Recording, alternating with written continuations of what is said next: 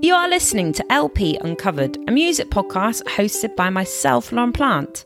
On this episode, I'm joined by the wonderful English singer-songwriter Tom Speight. Since graduating from the Liverpool Institute for Performing Arts, where he won the prize for Best Songwriter of the Year and even performed in front of Sir Paul McCartney himself, Tom has supported the likes of James Bay, Stereophonics and Maisie Peters. In 2019, he released his debut album Collide, followed 2 years later by his second album Everything's Waiting for You, achieving well-deserved recognition and even topping the charts in Brazil. In August this year, Tom released his amazing third studio album, Love and Light. The album has already gathered a lot of attention, featuring on many TV shows and being the Radio 2 Album of the Week. I love getting the chance to chat with Tom as he discusses the many personal and cultural influences behind each song. So let's uncover Tom Speight's wonderful new album, Love and Light.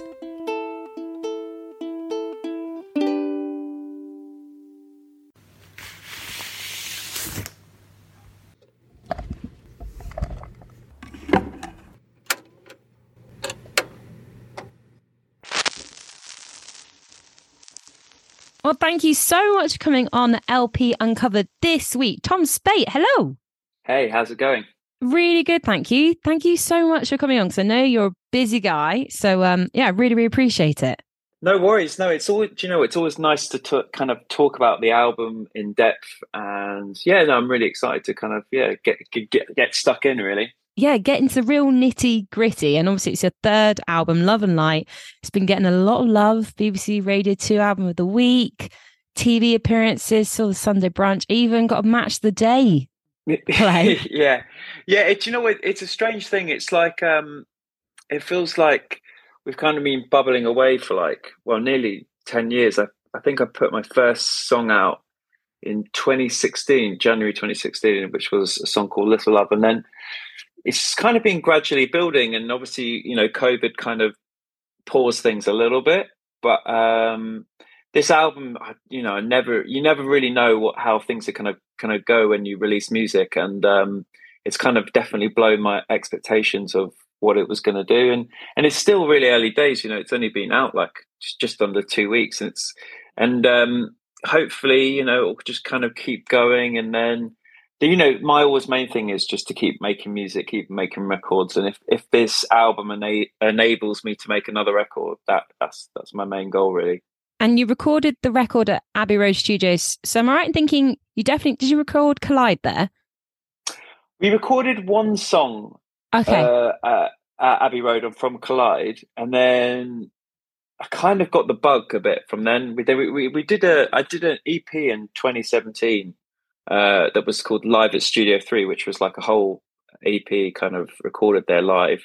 And then ever since then, it feels like if I can record there, that's where I'm going to go. Yeah. It's quite an expensive place, obviously, as you can imagine. It's like, I think it's probably the best studio I've ever been to. And I've indulged in quite a lot of good studios. When you're talking about kind of like Match of the Day and TV shows, Radio 2 and all these kind of things, like I'm just as much as a fan as anyone of these kind of things, really. And as for studios and all that kind of stuff, I'm trying to just live out as much of my dream as I can, really. Yeah. So, I never got into kind of music really to make money. I think if you said to someone, oh, I'm going to be a musician as kind of like a career opportunity for making money, they think you're kind of crazy, because you'd be like, I'm not going to get paid for the first 10 years.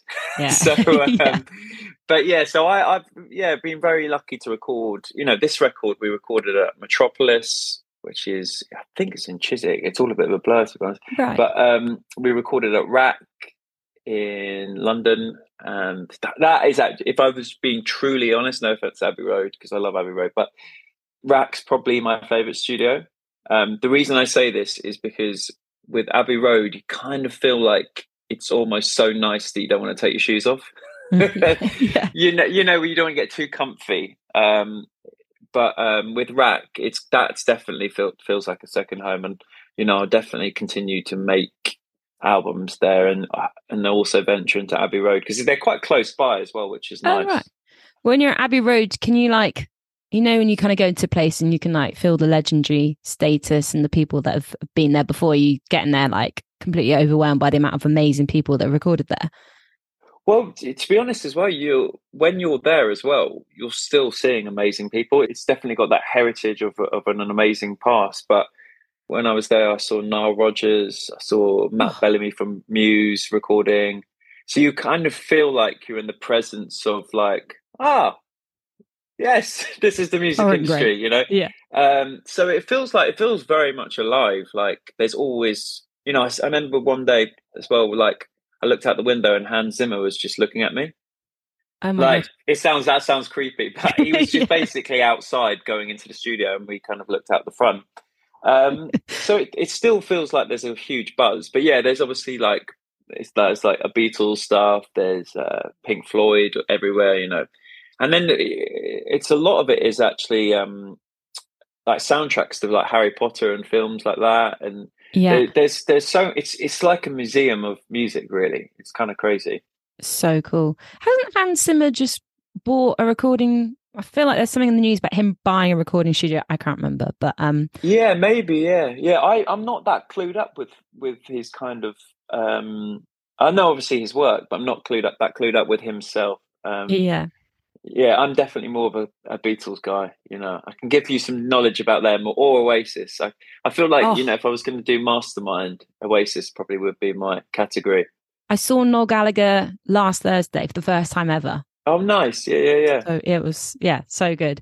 Was it good? I suppose, so good. It was really good. It was a really good, like, obviously, mixture of like High Flying Bird stuff as well as, I think he finished with Don't Look Back in Anger, which is just a classic. Such a crowd pleaser as well to finish with as well.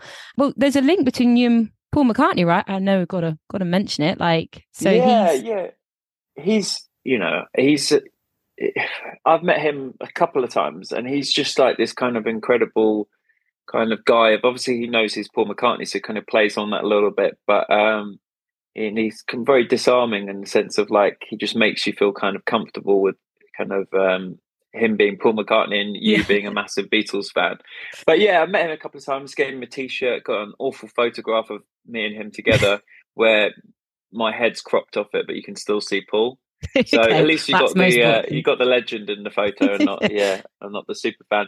But I have never met the Gallagher brothers. So I don't, it's one of those ones where I would love to say hello, but then I also don't want to spoil my teenage younger self of loving their music, really. But my kind of top 5 kind of, I suppose people like aspire or look up to would be like obviously Oasis, but one of them definitely was in the top 5 was Stereophonics, and we toured with them, and he was absolutely lovely. Like, so maybe it is all right if I meet the Gallaghers, but Kelly is very much like a true gent. So I don't know if I've heard actually that Liam and Noel are quite nice. So maybe they might be all right. It was a lot of interesting interaction with the crowd. I suppose the bucket list would be maybe meeting them Man City versus Liverpool, because you support Liverpool, right? Hopefully. Yeah, I do support Liverpool. Yeah, I don't know if I'd probably keep that one quiet if I met him. Yeah, that's true. I maybe just be like, maybe what I would say is like, I'd be like, I loved your last record. I wouldn't even talk about Oasis. I'd just stay. Good decision. Wouldn't talk about his brother. Yeah. Stay on. Oh, I loved your last record, and then maybe ask him like a techie question about one of the songs on the latest record. But I do actually really think the last record was really good. I've listened to that a lot. I listened to the new Blur album a lot, so I feel like I'm reliving my 1996 all over again. I know. Yeah, the Now whatever album it was is just completely coming back around. Yeah, well, look, I don't know if we're filming a few bits. I won't. I've got here. Oh, you've got one to hand. God. Now, I don't know if you can see how there is a camera there. Oh, it's a tape. So I've started. So this is Now 33, which is my first ever thing I ever bought. And the reason that I've got it to hand is because I bought a cassette player recently. Love it. Because I was finding myself, I tried to, basically, we've got a lot of gigging coming up and all that kind of stuff. So I'm trying to be ultra, like we played a couple of shows with Tom Grennan, and he was like, when you speak to him, he basically treats it like because I think he was an ex-football or something like that. But he was, he treats it like he's an athlete, basically. So I was like, okay, well, we'll try and channel that kind of mentality. And basically, I joined the gym, which is kind Nice. of an alien concept for me. But I was finding myself constantly still on my phone because I would listen to music and then you find yourself on Spotify and then you get an email and then you look at the email and then before you know it, you're 2 minutes taking a look at that, replying to that. So I brought a Walkman. Oh, so nice. Let me see if I can get the Walkman to hand. As in the Walkman's like the CD flat discs. Oh, sorry, right, with the cassette. Oh, nice. Yeah. So basically, I'm going back in time to 1996, listening to New Blur and Oasis albums, and these are bloody expensive as well. They? Yeah, they're really expensive. For you think they'll be, but they get a Walkman, get off digital stuff for a minute because it's like for that an hour. It's probably the only hour when I'm not kind of replying back to something or on social media and all that kind of stuff, apart from the hour that I'm on stage or something like that. It's because you are like you're glued to your phone these days, isn't it? Yeah. It's tricky. Even now we're obviously on some digital medium of talking to each other, which is an amazing thing, obviously, that we can do this. But I think it's healthy to kind of just have a bit of a detox, even if it's just for an hour a day. Definitely. I think that's a great idea. What kind of headphones are you rocking? Because I remember having like the big ones come over your head, like loop in. Or yeah, I've got a big one. I won't grab that. Otherwise there'll be people who listen to this podcast will be like, yeah, there's lots of gaps of where he's grabbing things. Yeah, he's just rummaging around his room for a whole hour. yeah, basically. But no, 1993. So no, not 1993. Now 33, which I believe was released in 1996. So it's got Oasis, Don't Look Back in Anger, second track on it. It's got Pulp, it's got Supergrass, it's got Blur, it's got Paul Weller Cast, Radiohead. It's honestly, this was the first thing that everyone kind of, they weirdly enough as well for a Now compilation.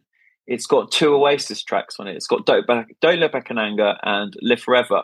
And Live Forever was the first song I fell in love with. Wow. So, if you think back when you were a kid, it's very much like a primal kind of, do I like this? Do I not like this? Because you're not really thinking, oh, Liam Gallagher, he must be a cool guy. So, you're just thinking, do my centuries? Yeah. Do I like this, basically? So Oasis, Live Forever, yeah, that was what inspired me to kind of fall in love with music, really. And I've never kind of looked back ever since. Wow, full circle as well. And if you see people in the Walkman now in gyms, you might be starting a trend here, Tom. You might be. Yeah, well, they're quite bulky. Yeah, they are. It's quite a bulky thing. And I do find, the problem with the Walkman, the headphones is, because I've got quite a Lego head with my hair, that basically, that they're obviously like the headband of like a Walkman. Yeah. It's like hat hair.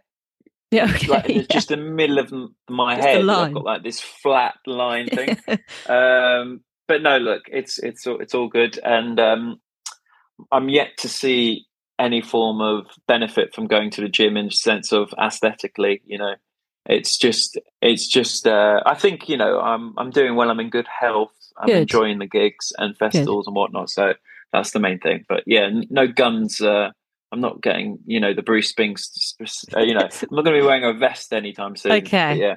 Okay. All your fans will just be suddenly, gutted right now as you say that. Just, I don't know about that, but yeah, maybe I'm doing them. They'll thank me in advance, actually.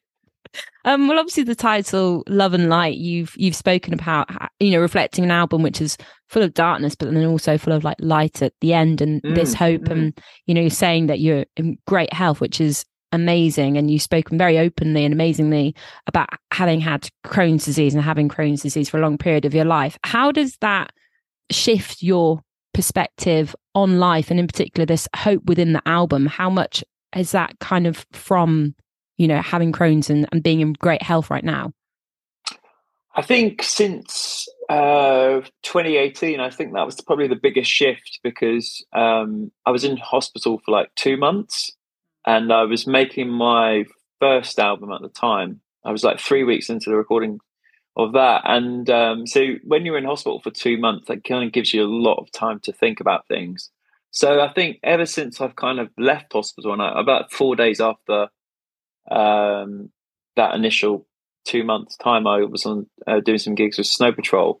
And I think from that gig, I've always had the mentality of like kind of just taking every day as it comes and just trying to enjoy that process of just being lucky to be alive and to be making music and to be playing music and doing music as my job. So ever since then, I think that's where the kind of hopeful mentality has come from, really, of just feeling like I've got to take on life. And that's what kind of my second album was about. Obviously, Everything's Waiting for You it's very much in that title. Like, and then this record was like a very like reflective kind of personal record of, obviously writing songs kind of about people that are close to me, whether it be my sister or my best friend or people, I lost making the record and things like that. But there's songs about my health in there, with songs like Tomorrow, which is largely about kind of never know what tomorrow will bring, but kind of being hopeful that things will be okay kind of thing. And I think Crohn's, whether you've got like a chronic illness like that, it kind of does teach you to kind of savor the day and be thankful that you're kind of healthy. This is why I kind of gave up things like alcohol, because having a hangover just seemed like such a waste of a day and kind of, your health, really. So what it has enabled me is to kind of be like, obviously I'm like probably the cleanest living musician out there. So, I don't drink, don't do drugs, don't smoke. I'm like a pure temple of what health. a role model. Yeah, it's great. No. But and then you see people on the festival circuit or on tour or support stops, whatever, not Stereophonics, they're very, very, take it very seriously. But people kind of just kind of like feeling like groggy, and you do get groggy from being tired and traveling and all that stuff, but alcohol and drugs and all that kind of stuff, I know it sounds very, very on rock and roll, but when you're doing like 100 gigs a year, you want to be on form for it. And I think it's just enabled me to kind of not take life for granted and just really make the most of being healthy and just putting everything I can into the shows and into the music, really. And it is like so inspirational for fans, obviously, for people who are maybe aspiring musicians, people that might have Crohn's disease. Like, it's amazing the platform that you've got, that you're, it is such a great role model and setting a really good example, because this whole like rock and roll lifestyle, but actually like just being happy, healthy, and being able to just live each day to your maximum is like a great to be able to like set that example. And definitely we'll be talking more about that throughout the record, and obviously in particular with the title track. But before, so the artwork, I'm really always fascinated by artwork. So obviously really captivating, vivid, the bluebird. So it's Dan Baldwin's artwork. Yeah. Where was the inspiration behind that? Did he have the image and you're like, I love it? Or did you like kind of say, I have this thing in mind? So he had the image already. I've been a fan of his work for quite a while. I think I first came across his work. He did some stuff for Palanatini. Oh, nice. Yeah, that was really cool. And my manager, he's a huge Dan Baldwin fan. You go round to his place and it's like a gallery of Dan Baldwin stuff. And I said to him, I saw the swallow, and I was like, what is going on there? What's it called? And he was like, oh, it's called Love and Light. The artwork's called Love and Light.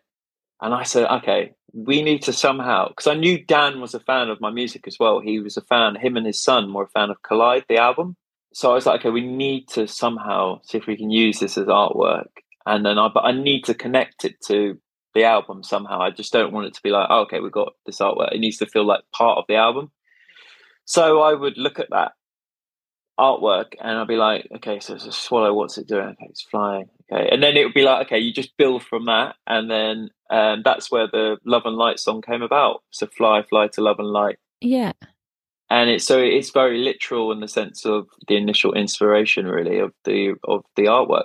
But and then I was kind of trying to connect it to myself, and then I kind of thought about my sister with that kind of song, and I wanted to also with the artwork of this record to kind of break away from I suppose the first two albums, they kind of felt like a constant continuation where it was like just me on the cover in like a nice natural setting. And I thought let's break it up a little bit, and then hopefully moving forward, it will kind of it'll feel like a new chapter from there as well. Mm-hmm.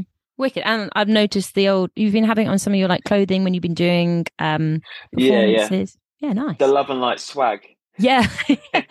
Yeah. So I've got Levi's. They're a fan of the songs, and they sent me 2 jackets so I could put some swallows on them, which was pretty cool. Yeah, I know I'm rock and roll in some ways, but I've got some shoes.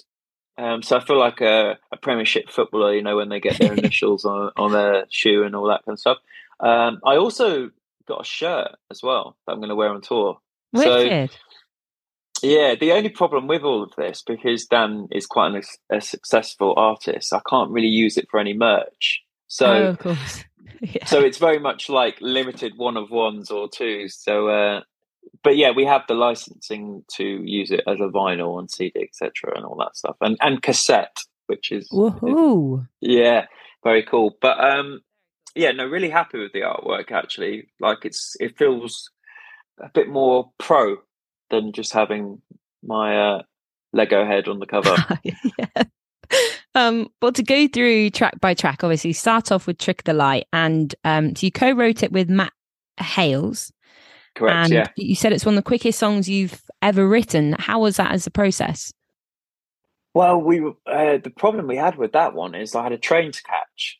Oh, right. So it was literally like, okay, I came in with the initial guitar idea and like a couple of melodies that I knew that would work with that. And it was basically, I had like 2 hours because he lives in Bath, and I didn't want to stay that night. I had to go back for something. So it was like, we started the session at 12, and then I had maybe a gig that night or something. So I left at like 3. So we had 3 hours. And we also cut the demo of it in that time as well. So I think all in all, probably about half an hour of the actual song. And it was like very, very quick. And he's a cool guy, man. He's like, again, it's that going back to that thing I was saying earlier about kind of being a music fan. It's just like I like Aqualung's music. Like I remember going into Woolworths and buying the CD of Strange and Beautiful and all that stuff. Wow. It's very, very cool. And hopefully we'll do some more stuff with Matt as well. I think it was like a really fun thing to do. Mm-hmm. And obviously the video also looked really fun to do. And I was going to say that I particularly noticed, being a 90s kid, that there was a lava lamp in the video. Yeah. And have you got one behind you, or is that not? Yeah, I'm a big lava lamp fan. Was it your idea to have the lava lamp in the video? Yeah, we'll be taking them on tour as well. Oh, have you? Yeah, we're going to take them on tour. And the funny thing about lava lamps taking them on tour, you have to wait for them to cool down before you can move them. Yeah. So we'll be at the venues at about 1:00 in the morning. But I got a lot of flack for that, for the video, actually. Because I think people miss... Yeah, like... When we did Sunday Brunch, we didn't actually get trolled, which I was expecting we'd get trolled. Dave from, I don't know, wherever, is going to be like, this is awful. This is awful. What is music today? That kind of vibe. But no, I got flack for my dance moves. Oh, what? But I think I don't know if you got onto this, because obviously, again, being a big Britpop fan, it's actually, the video's based on Pulp Babies. Oh, I haven't seen that one. Yeah, so check it out, Pulp Babies, and then watch my video. It's exactly the same video. Oh, yes, and the reason I'm dancing like that is because I'm trying to channel my inner Jarvis Cocker. Right. But I got tweets saying Rick Astley had better moves, and dad dancing, and all these kind of things. So people of the internet, you can shove it up your ass. Yeah. My moves are not going anywhere. No, honestly, it was a lot of fun making that video. We did it in, again, quite a quick time, because that day we filmed a load of other things. We did that video as well in Rack, so it was kind of cool because we recorded that song there as well. So right, nice. Yeah.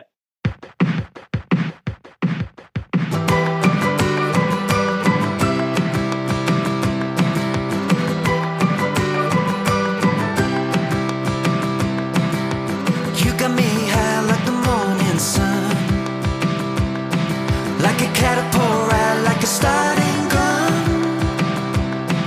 with one eye shut and the other on you.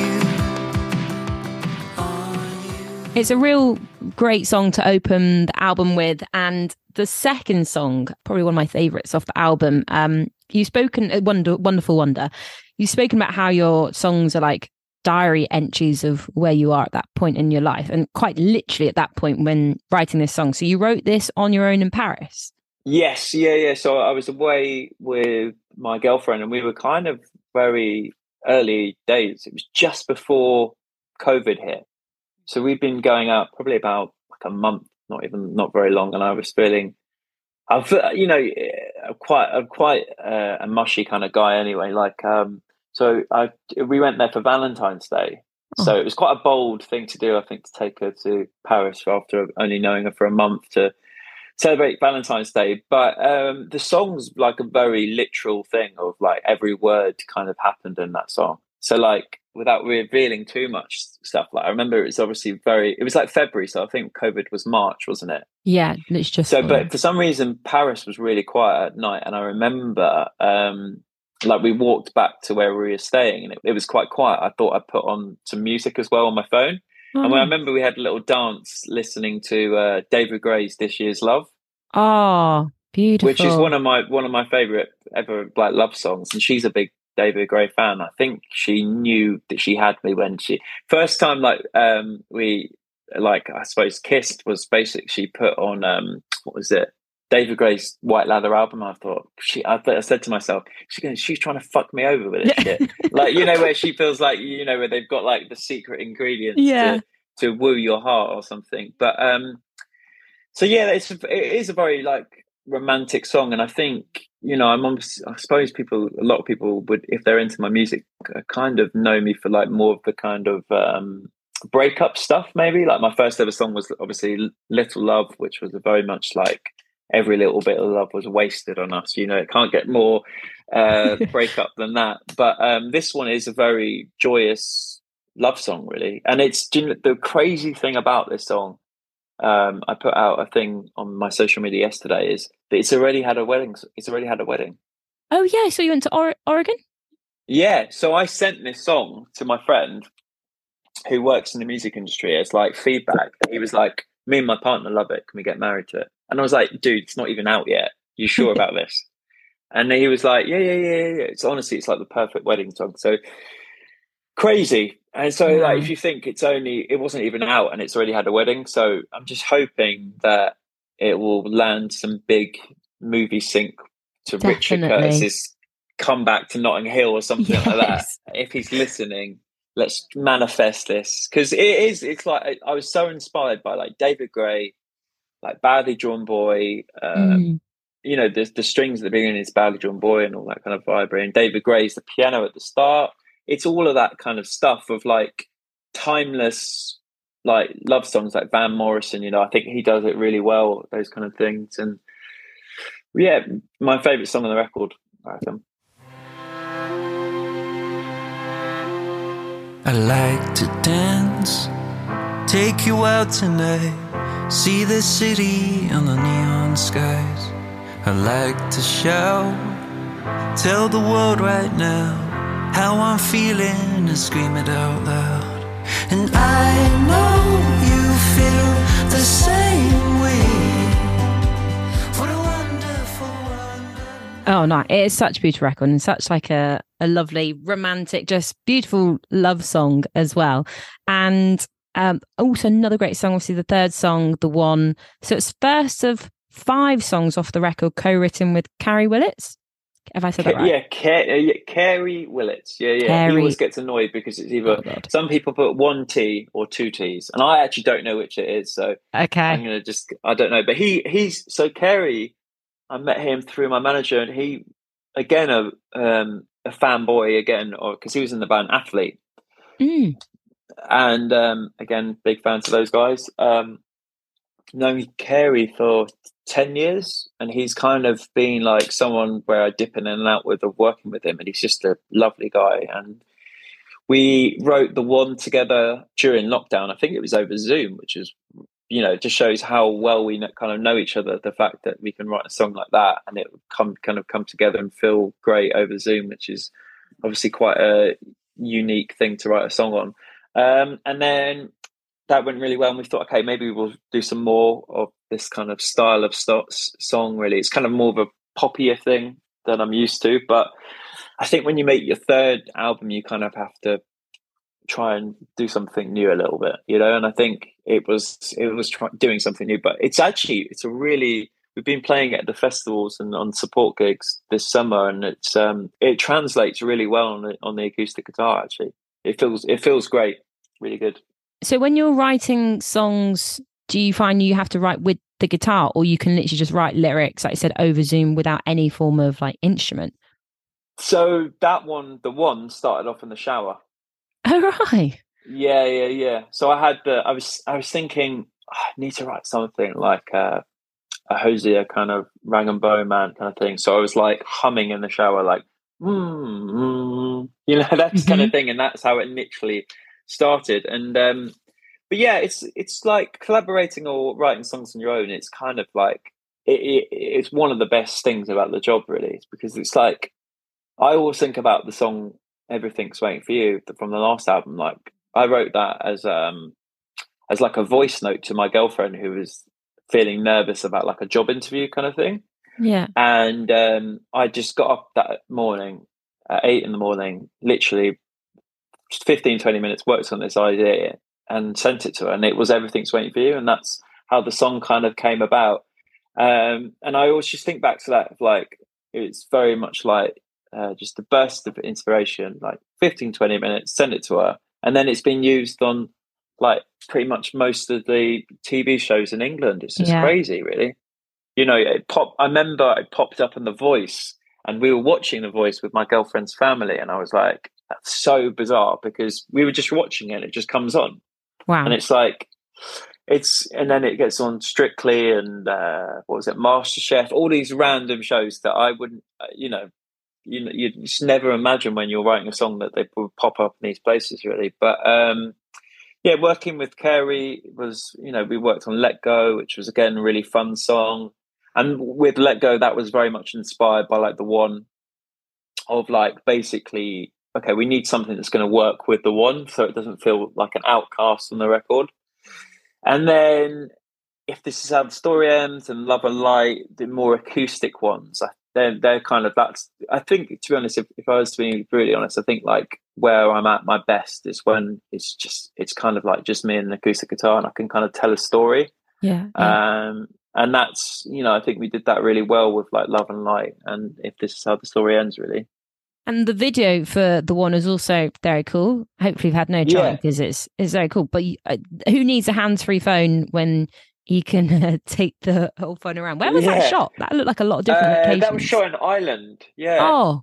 So that's a funny one, because we basically blew all the video budget from the label on that video. Yeah, okay. And then we were like, okay, we have no money left for the rest of the video. So that's why we did a fan video for Let Go. And Trick of the Light was obviously in a recording studio. So we were okay, we'll get some recording down there and we'll film a video. So we basically blew all the money on that video. But I wanted to make, because I thought it was a very poppy video, I wanted to make like a pop video. And I think it's a really cool video. The only thing I'm kind of a bit gutted about on that video is like, it was like the last stage of like my health not being in a very good place, where I was on like steroids. So I always feel like I've got a moon face in that video, but they're looking great. But oh no, it was good. It was really good fun. It was cold. It was cold though. It was cold. My hands were so cold carrying. Holding the phone. It was filmed in December as well. I had a little sweater on. Gosh. Like, it wasn't like little in the sense it was tiny, but it was like thin. Not like a shrunken crop top kind of vibe. But and I was carrying obviously this telephone, like a old school 1970s telephone, and my hands were so cold. Anyway, enough moaning, but yeah. Dedication to the arts, that's what it is. Exactly, yeah.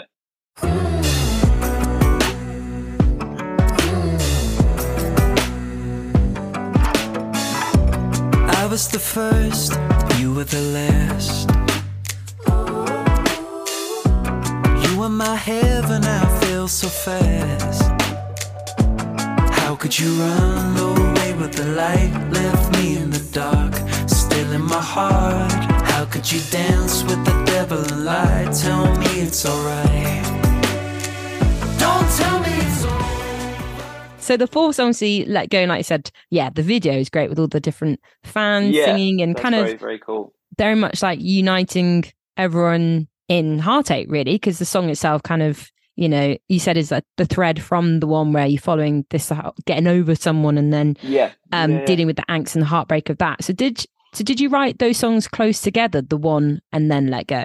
Pretty close together, and they're kind of obviously they're songs about other people's kind of relationships in some ways, and I've drawn from my previous relationships as well. So because I can't write an album about just 12 songs of just, you know, how great my girlfriend is, because that just no one wants to listen to that. But you know, yeah, like I think that one was inspired again by like Gautier and things like that, and John Mayer, and it's a fun one, and it's actually going to really, I think it's going to really come to life when we do it on tour. I think that's when it's going to really hit home.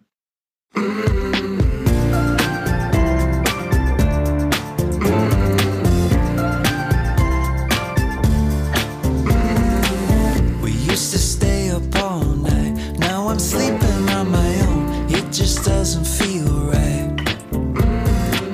I used to walk by your side. Now I'm walking home alone since you left me behind. I can't let go. And obviously the fifth song, If This Is How the Story Ends. So you've kind of said it's one of the saddest songs you've ever written, tackling your parents' divorce and, you know, that realization that things aren't always meant to be, but having the hope and love that we kind of spoke about earlier, that you can keep things together. That one was actually fully inspired by the show This Is Us. Oh, right.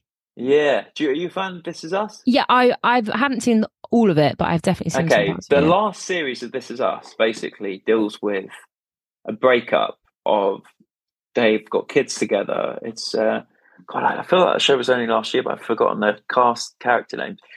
Toby and Kate, that's it. Toby and Kate, obviously they're together, they've got a kid, but they don't work out in the end. Sorry to spoilers alert. But she says a really nice thing, and it kind of made me think of my parents as well. It's like, just because you're not together doesn't mean it's the end. Kind of like, this is, you know, they actually say the line, "This is not how our story ends." And that's where I got it from. Oh, wow. Yeah. So I've stolen quite a lot of songs from that show in some ways. Stolen inspiration. Can you steal inspiration? I don't know. So also I did an EP called You and I, which was again Randall and his. Oh my God! I can't remember what's the Randall's wife called. Not got a clue. Anyway, she says to him while in bed, she says, "What was my lyric? Was it You and I? Nothing is forever except you and I." And she says that, and I'm like, I'm still in that. Yeah.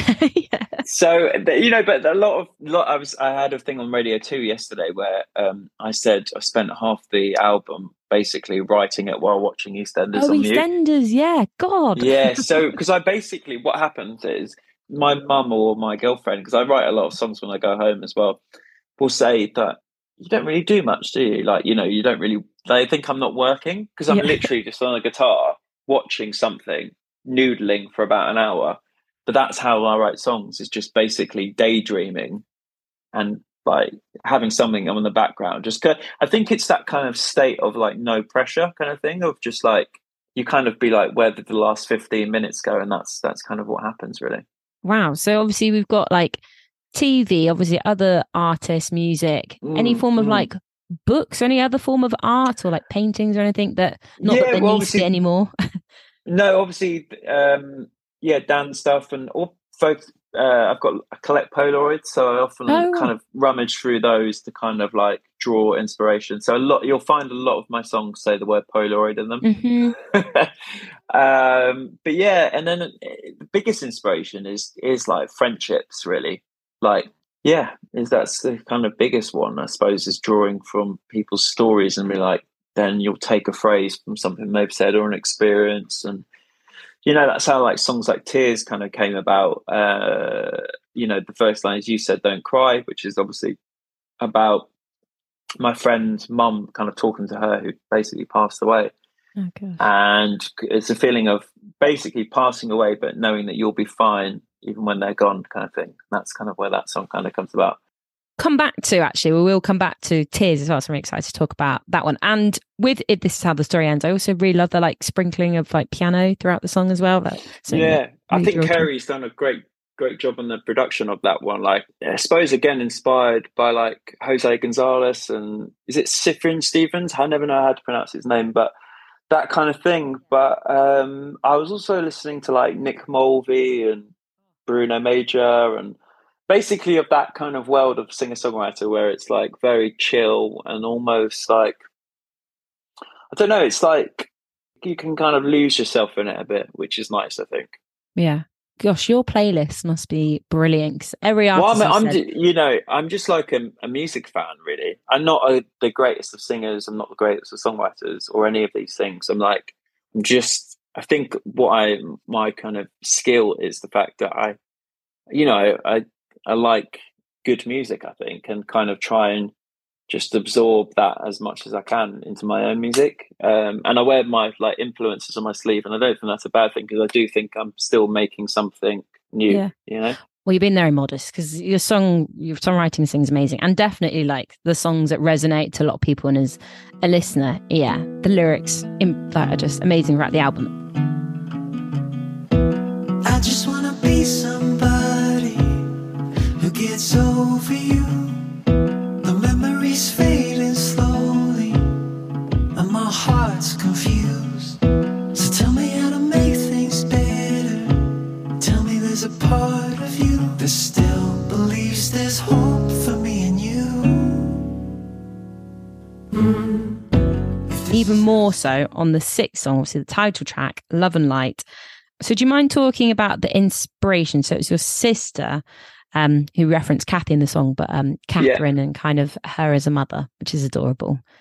Yeah, so she basically, it's a difficult one, because obviously you're talking about someone else here, but without revealing too much, she's kind of her teenage years were like kind of very difficult for her and stuff, and that song was kind of written as like kind of to say like, I'm just so happy that you're kind of, you're happy, and you've raised these great kids, and they come to the gigs, and it's just like they all get on, and it's amazing. She's actually raised 6. Oh my gosh.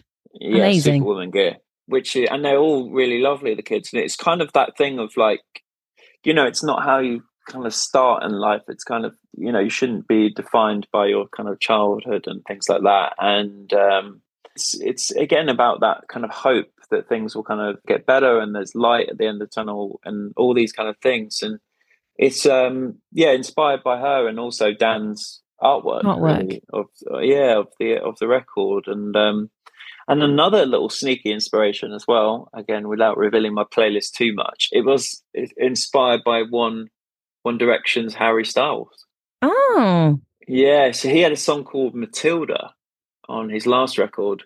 Oh, that's bad. Which is it's a really lovely song, actually. And I said to Kerry, I was like, I'd love to write a song like that. And so I started going to get my thinking cap on with that kind of thing. But it's a special one. I need to kind of work out how to play it live, because it is obviously just an acoustic song, but it's like building everything around it, because I think it has like a really nice soundscape around it. Yeah. Were you there when you first played it to your sister? Did you like see her reaction? Wow. So she basically, I was because with the way gigs work, I was like, can I meet you? And she was like, I can't. Basically, every date she suggested I was gigging on. Oh no. So I had to just send it to her. Oh, right. Okay, nice. Yeah, I would have loved to have like played it to her in person, but it was like by the time that I could, because I wanted to basically, it has to be the right time when you're playing an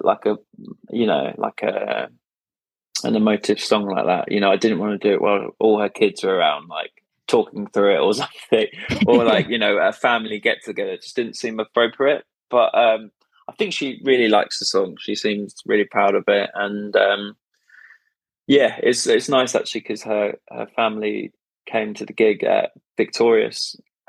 She couldn't be there because it's a bit difficult to get childcare for 6, but some of them were there. So, but yeah, it's a special one. She's coming to the gigs. She's coming to a gig in London though, in Islington. So that'd be cool.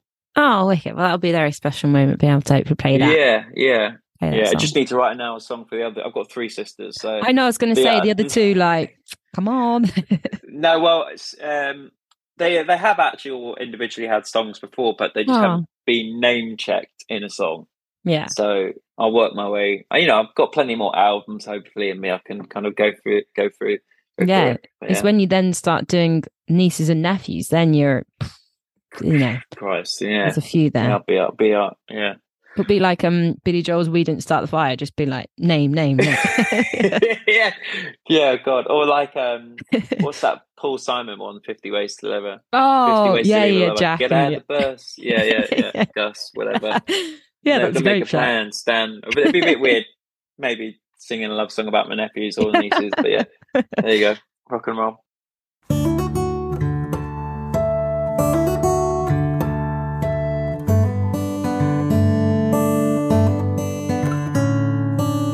You were a mystery. I close my eyes and fall asleep. You tried so hard to hide the world from me.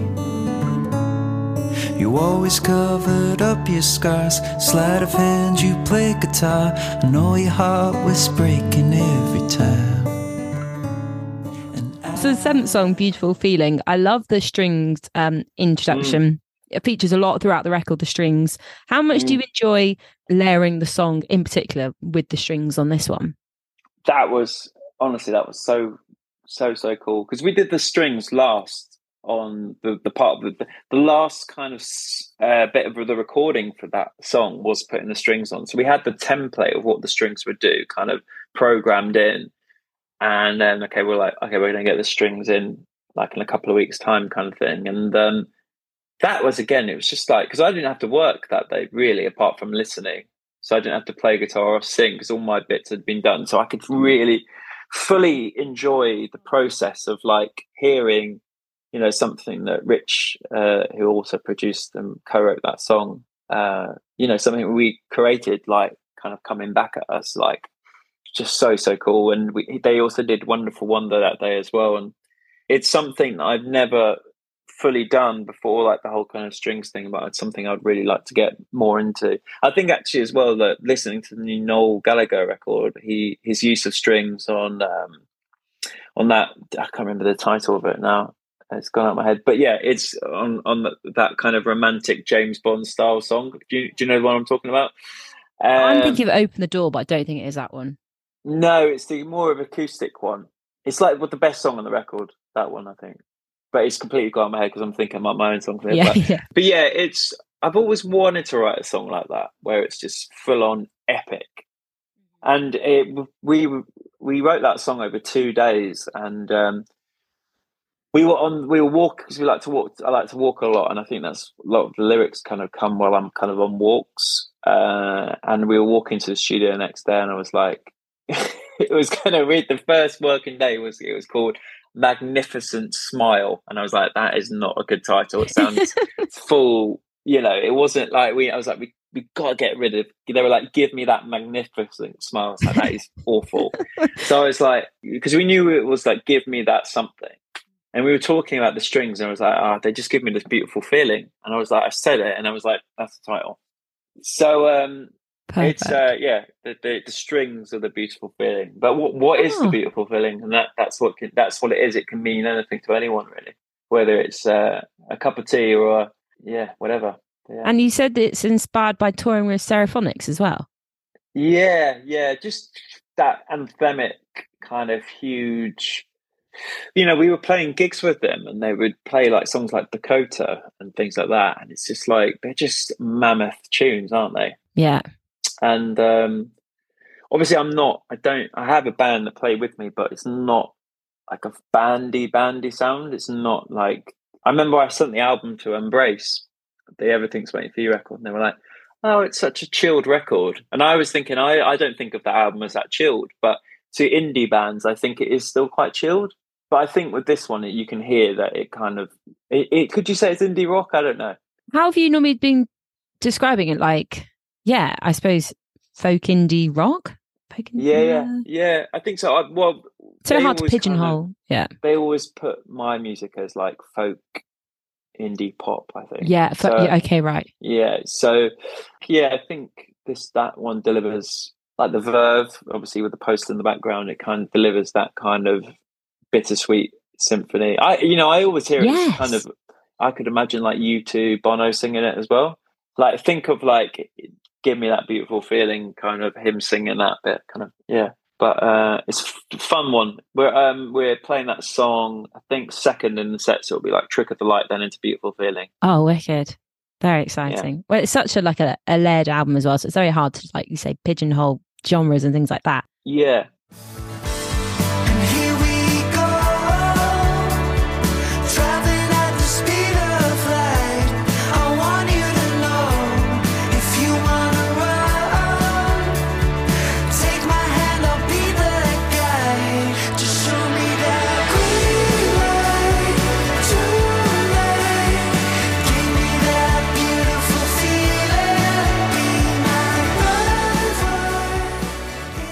The 8th song, Tomorrow. So you wrote it with Rich Turvey, who's someone you worked with lots before in the past. Yeah, we went to university together. I was his best man at his wedding. Oh, right. Did you sing at the wedding?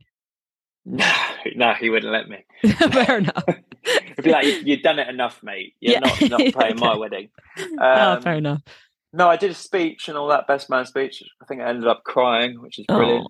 Yeah, it's great. So just it doesn't really feel like work when you're working with your best mate.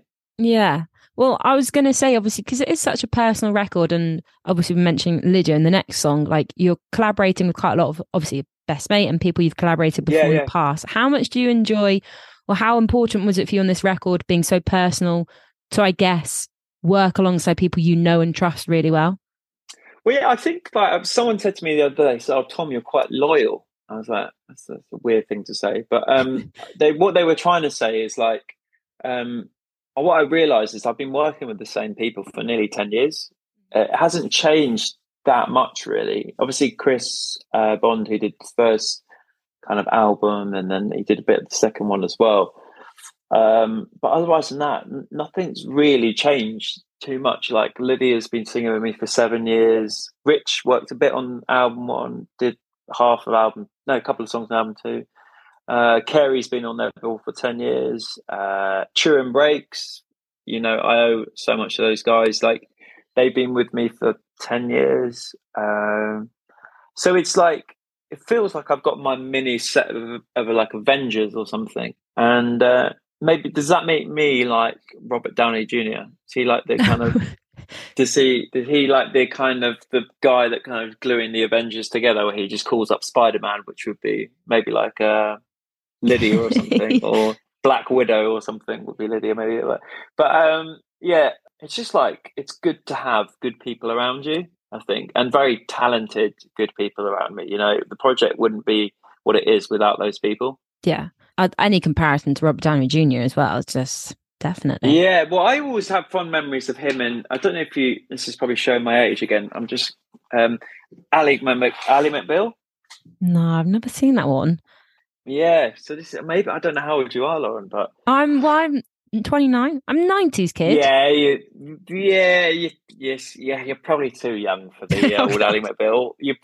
You're still I don't know. Yeah, but no, it's good. Yeah, he was an Ally McBeal because he was kind of like, his career was, he's obviously quite turbulent with his behaviour of drugs and all that kind of stuff. So he was kind of, a lot of the time with Robert Downey Jr., he was actually like, at that time, like late 90s, he was kind of like not a gun for hire, really. He was kind of bit of a bad boy. Yeah, a bit of a bad boy, yeah. But I'm not that bad, yeah. But yeah. You still shine when I disappear. You're the only thing I need. The world can wait for you and me. No one knows what tomorrow holds. I only hope forever lets us grow, and I keep dreaming for what tomorrow holds. I think Lydia sounds so good on, like Aftermath and Escape, and she sounds amazing on Aftermath as well. I think that's a real fan favourite, really. Yeah, well, it's such a beautiful song, and like you said, obviously co-wrote it. So hang on, so you co-wrote that one with Ollie and Gail from Turin Bricks? Yeah. And that song was an interesting one as well because it was written over 2 or 3 years. Oh wow! Yeah, so we had the song, and I was basically with them, and I'm doing it for the next record. I write with them every year, even when I'm not making records. I'll write with them, whether it's for their stuff or mine, mainly for my stuff. That's how it normally works. But we'll write probably, I don't know how many songs are written, but maybe we'll write maybe 30 or 40 songs a year together. Wow.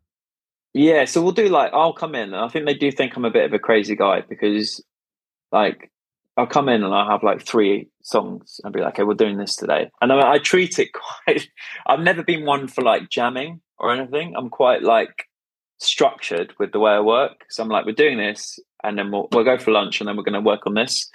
And it's quite a structured process. But what will happen is I'll come in with 3 songs. We might not finish all of them. And then I'll kind of basically review them in a week's time. And that's normally how it works. So loads of songs have happened like that. My, which is on the early EPs, was originally a song called Bring Down the Rain. Again, not a very good title. Right. Got to change it. So it's those things of writing a song, live with it, see what feels good, and then I'll come back to it with them again at the next session or something like that. So Aftermath, we had the intro, which is the ooey kind of bit at the beginning, and then I had the verse, which hasn't changed. But the chorus that I originally had wasn't great. And then 2 years later, I was like, okay, you remember that song we did? And they always were like, no, I don't remember it. Because we do so many songs, but I'm kind of keeping kind of a spreadsheet of everything we're doing. Yeah. And which again, this sounds very unmusical, but when you're kind of working through a lot of ideas, you kind of got to be quite labeled with it. I went back and revisited that chorus. I was like, we need to write a nice chorus, and I think it should be something like this. And then they just pulled it out of the bag within, kind of half an hour, and that was the song done. And I kind of had it in mind that I wanted Lydia to kind of take the chorus for it as that kind of interplay between a relationship of almost like a conversation. Well, and then it was played out on Love Island. Yes, which is what is when you're writing a song, you're thinking, this is going to be on Love Island. But on that one, we did. I remember when I handed in the album, I was like, because we had quite a lot of support from Love Island in the past, I was thinking it's probably about 3 songs that are Love Island worthy on here, whether it's the recoupling of the one or any of those things. But I was really surprised that they put Trick of the Light on Love Island. I thought that was kind of an interesting one. Yeah, upbeat. Yeah, very upbeat for them. Yeah. There you go. Are you living uptown? Do you ever get down when you think about us?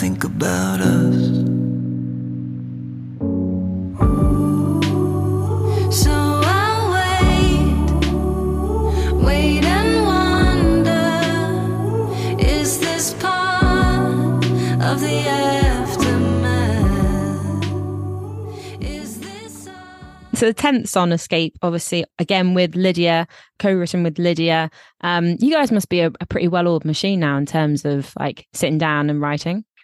Yeah, it's not, with Turin, it's they're more kind of okay, we're going to write songs together. With Lydia, it's kind of if we get a sound check or something like that, and you've just got a piano there or something, and I've got my acoustic, then we'll kind of be oh, we've got an hour, let's see if we can do something.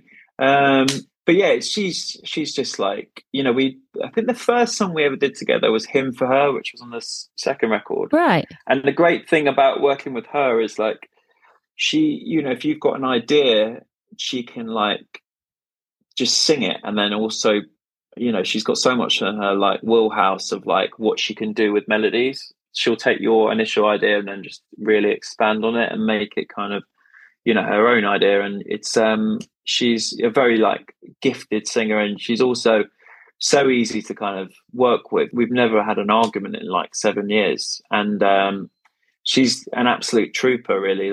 With anything I throw at her, she's kind of like she just takes it on board, whether it's like playing a shaker, bass, keyboard, singing all at the same time. It's quite incredible, like her musicianship and everything, really. And I do just love the female vocals, like throughout a lot of your songs. And you've kind of said before about Damien Rice and how kind of, I'd love to know a little bit. That was it. Yeah, I remember seeing him as a kid. I would say him and David Gray were the first songwriters I kind of got into out of the kind of Britpop kind of thing. You obviously, that Britpop had Paul Weller and all that kind of stuff, but I'm talking like where it's very like inward songwriting, where it's like quite personal and stuff, whereas the Britpop thing was all about united feelings together, I think.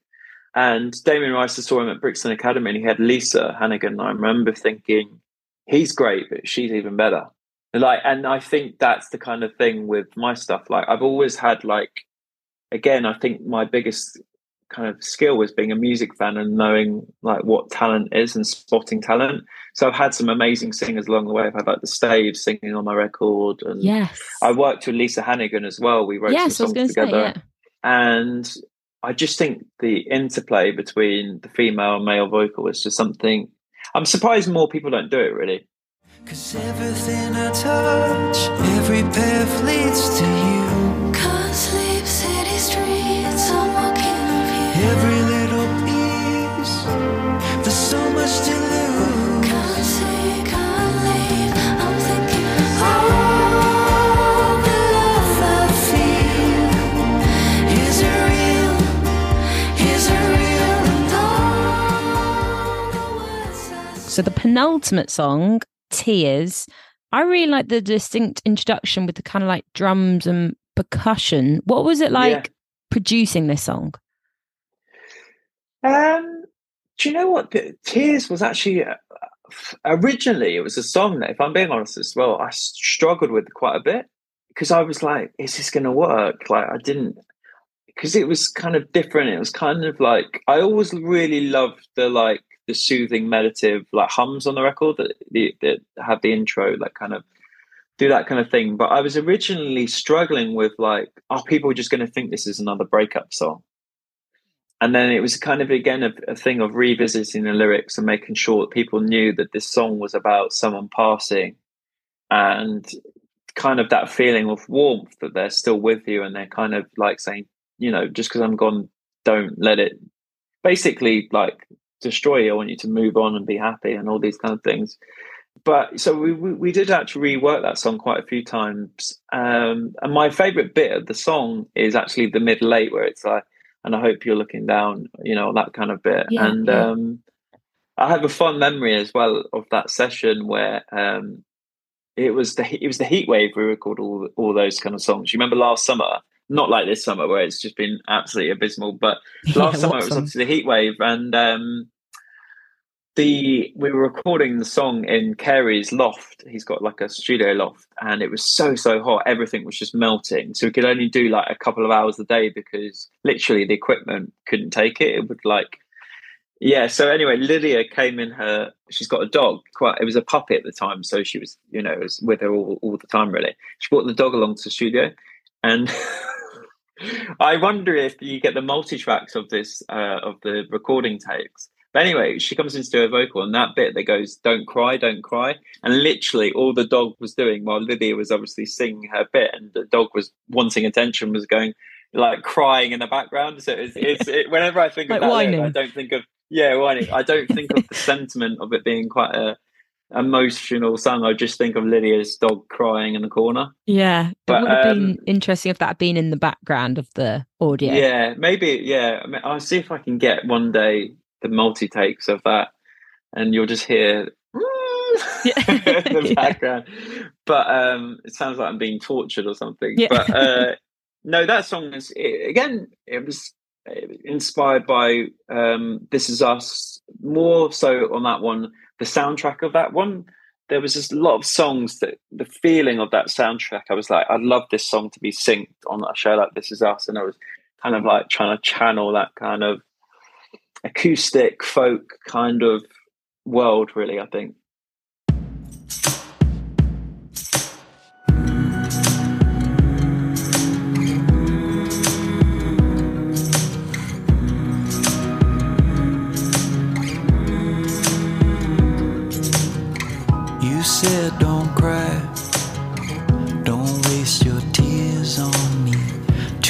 had to try, but you made me feel like I could be someone. It's a great song, and it leads really nicely up to the last song, Simple Things, which I love your like raw vocals with the guitar to accompany the beautiful words. Just to quote some of your lyrics, I love the line, "Ever along the roads that we walk, growing old's a gift that can't be bought."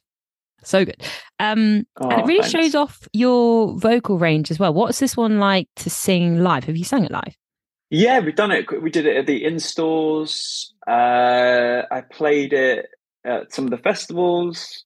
It's a song about friendship. It's a song about my best mate. He's a guy called James, and we've known each other long before I was a mediocre pop star.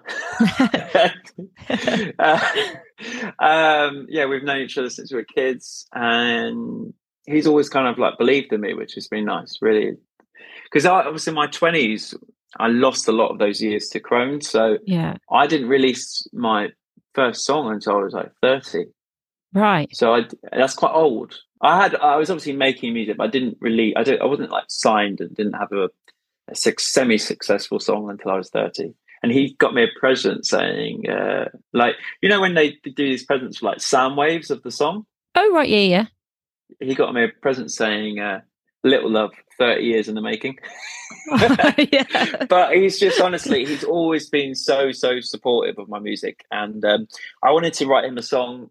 And it's a song about, just growing up together and the feeling of, you know, the song Tears again was obviously inspired by my friend's mum who passed away, but it was also inspired by, I used to teach guitar to kind of people around like the Richmond Borough area before I was kind of, I suppose, while I was kind of writing music and all that kind of stuff.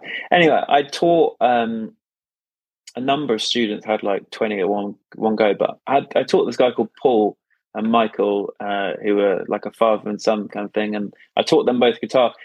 Anyway, Paul, I'd known for now like 10 years, because obviously it was just before I started making music. But I kept on teaching people kind of when I could, when I wasn't gigging really. And because I really enjoyed it. And it kind of, again, a big source of inspiration for like writing songs and, you know, just taking a break from doing my own music is a nice thing. And he passed away during the making of the album, and it definitely shapes where you think about things. Of like it is like just a privilege to grow old and kind of just live life and have friendship and all these kind of things. And that's where growing old's a gift that can't be bought. And that's, you know, you realize that it's amazing to have fancy cars and all these kind of things, but it's actually all quite meaningless unless you have your health and your loved ones around, really. So it felt like the best way to end the record, of like summing up the message of the record of love and light, of just, and it's that, and definitely as a listener, kind of like I love listening from track 1 all the way through to track 12 and in order, and definitely having that like real kind of zest for life at the end of it, and just being like, just appreciate everything. And it's a real nice like message to end on as well.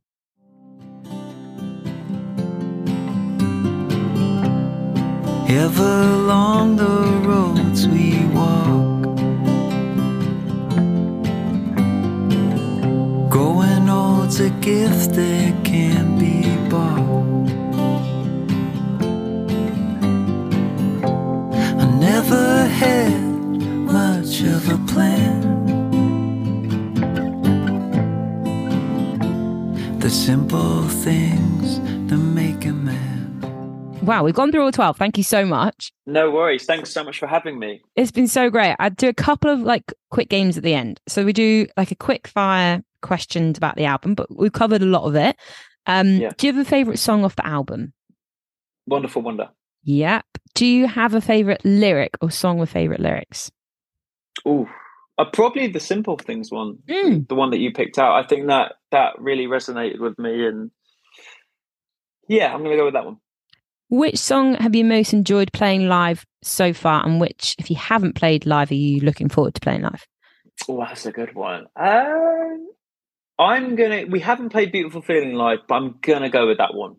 Great. I think that one, we've done it in rehearsals. You start rehearsals for the tour next week. You're going to have to come to the tour as well, by the way. I've seen this. So exciting. Yeah, you have to come. So I think that song, but Trick of the Light's been it's been nice as well, because obviously it's been getting played quite a lot on the radio. People are singing it back at you.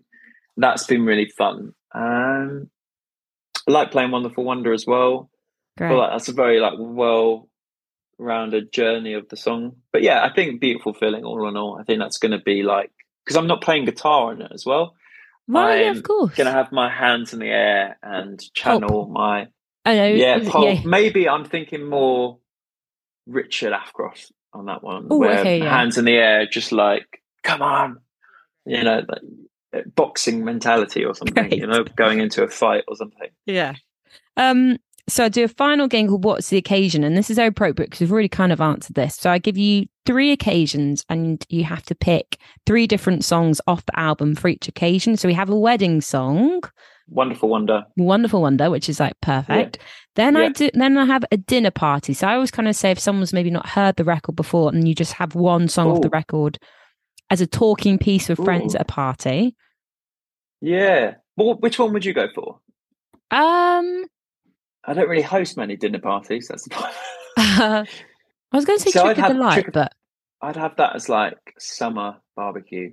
Okay, that's a good shout. If it's an outdoor dinner party, if we're thinking maybe Wonderful Wonder again. Maybe if you're feeling it's got a bit piano again. Maybe yeah. I think that'd be a nice one.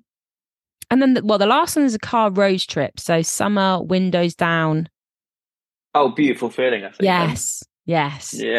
Great shout with the string section. I think it even says driving. Yeah. Oh, yeah, that was it. Here we go. Driving at the speed of... Yeah, driving at the speed of light. Yeah. That was it. I remember thinking I should remember that lyric, so that's perfect for a car road trip. Well, there you go. I'm hoping as well, with that song as well, because Trick of the Light's on Match of the Day, and I'm hoping that will be Beautiful Feeling will be some major sporting event. Oh, that'll be cool. Yeah. When they pick up the trophy and they'll be like, give me that beautiful feeling. Yes. Come on. Yeah. And then I'll never have to work again. Yeah. Royalties, you're sold. That's it. Yeah. Then. I'll be Noddy Holder. My God, what a Christmas time. Waiting for Christmas every year. Yeah. It's Christmas. Give me the money. Come on. Yeah. So there is some stat about Mariah Carey and the amount of royalties she gets. Yeah. For, I can't remember what it is. It's literally every year I release a Christmas song and I'm not getting any of that. Well, I'm still waiting for it. Yeah, keep going, because that's the thing. I do think Christmas people stopped for a period of time, didn't they? Because they're like, Christmas music, we can't do it. Now I feel like people get, if it's one time a year, people can listen to it. Little spoiler as well. I've got a Christmas song coming out. So oh my God, watch out! Yeah. Okay. Very exciting. Okay. There we go. I love Christmas music as well. So people, I was about to say future wise. So tour very soon. Tour in the UK and Brazil, and then gonna hopefully maybe go on tour again next year with festivals, and I'm gonna release some more music, I think, as well next year, but not an album. I don't think it'll be probably an EP or something. Okay. Tom, thank you so much. It's been a really, really great getting to chat with you. I know you've been so busy, you've got a lot of stuff going on. So thank you so much for your time. Also, I love the clever use of LP. Oh, thanks. Thank you. Well, I'll take that. Go unnoticed. Yeah, okay. We can't end on a compliment to me and my... No. Well, thank you. The album's great. Best way to end it. You're hosting it. So yeah, thanks for having me. Thanks so much for listening to this episode of LP Uncovered. If you like this one, you can go back and listen to all my previous episodes featuring lots of wonderful musicians. Just head along to wherever you listen to your favourite podcasts and subscribe away. Likewise, you can follow LP Uncovered on Instagram to keep up to date with upcoming episodes.